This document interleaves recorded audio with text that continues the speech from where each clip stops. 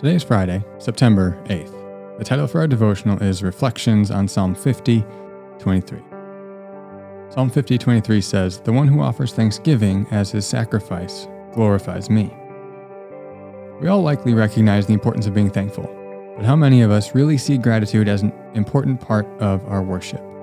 We might associate praise, love, and joy with worship, but thanksgiving?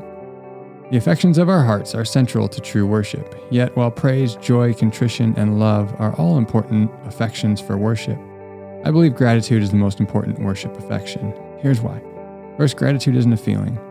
All true spiritual affections of worship have an object, and their object should always be God. This is why true spiritual affections are different from what we often mean when we talk about our feelings. Feelings often have no object. When we experience only feelings apart from spiritual affections, our focus is not on any object. Our focus is purely on ourselves and the feelings themselves. We love the feeling of love. We delight in the feeling of joy.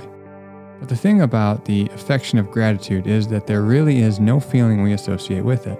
Think about it. What is the feeling of gratitude? Therefore, second, gratitude always has an object. You might say, I just feel happy, but I really don't have any particular reason. But you would never say that about gratitude. If you are grateful, there's always a reason.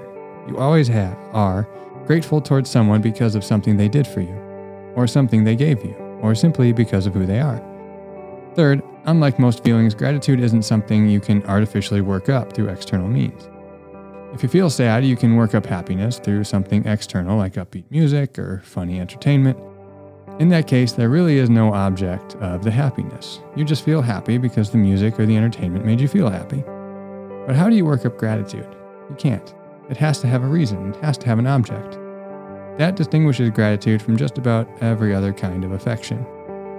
Therefore, gratitude is always affection that we give God in response to His gracious gifts to us. We often direct feelings like delight towards the gift rather than the giver. But if we are truly grateful by definition, by essence, gratitude is directed towards the giver. This is the central reason I believe that gratitude is the most important worship affection.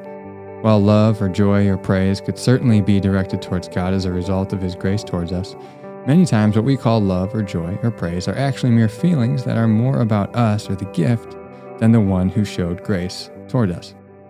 Gratitude ensures that we are directing the affection of our hearts to God above all. We often think of praise or joy or love as the ultimate expressions of worship towards God. We expect that true worship will be characterized by intense emotion, heightened praise, and excited joy. But really, the affection most associated in Scripture with worship is actually something perhaps less flashy, less intense, and less directly connected to particular feelings. The affection most associated in the Bible with worship is thanksgiving. See how God characterizes Christian worship at the end of Hebrews 12. Therefore, let us be grateful for receiving a kingdom that cannot be shaken, and thus let us offer to God acceptable worship with reverence and awe. Reflection today: when you come before God to worship, do you thank Him enough for His many blessings?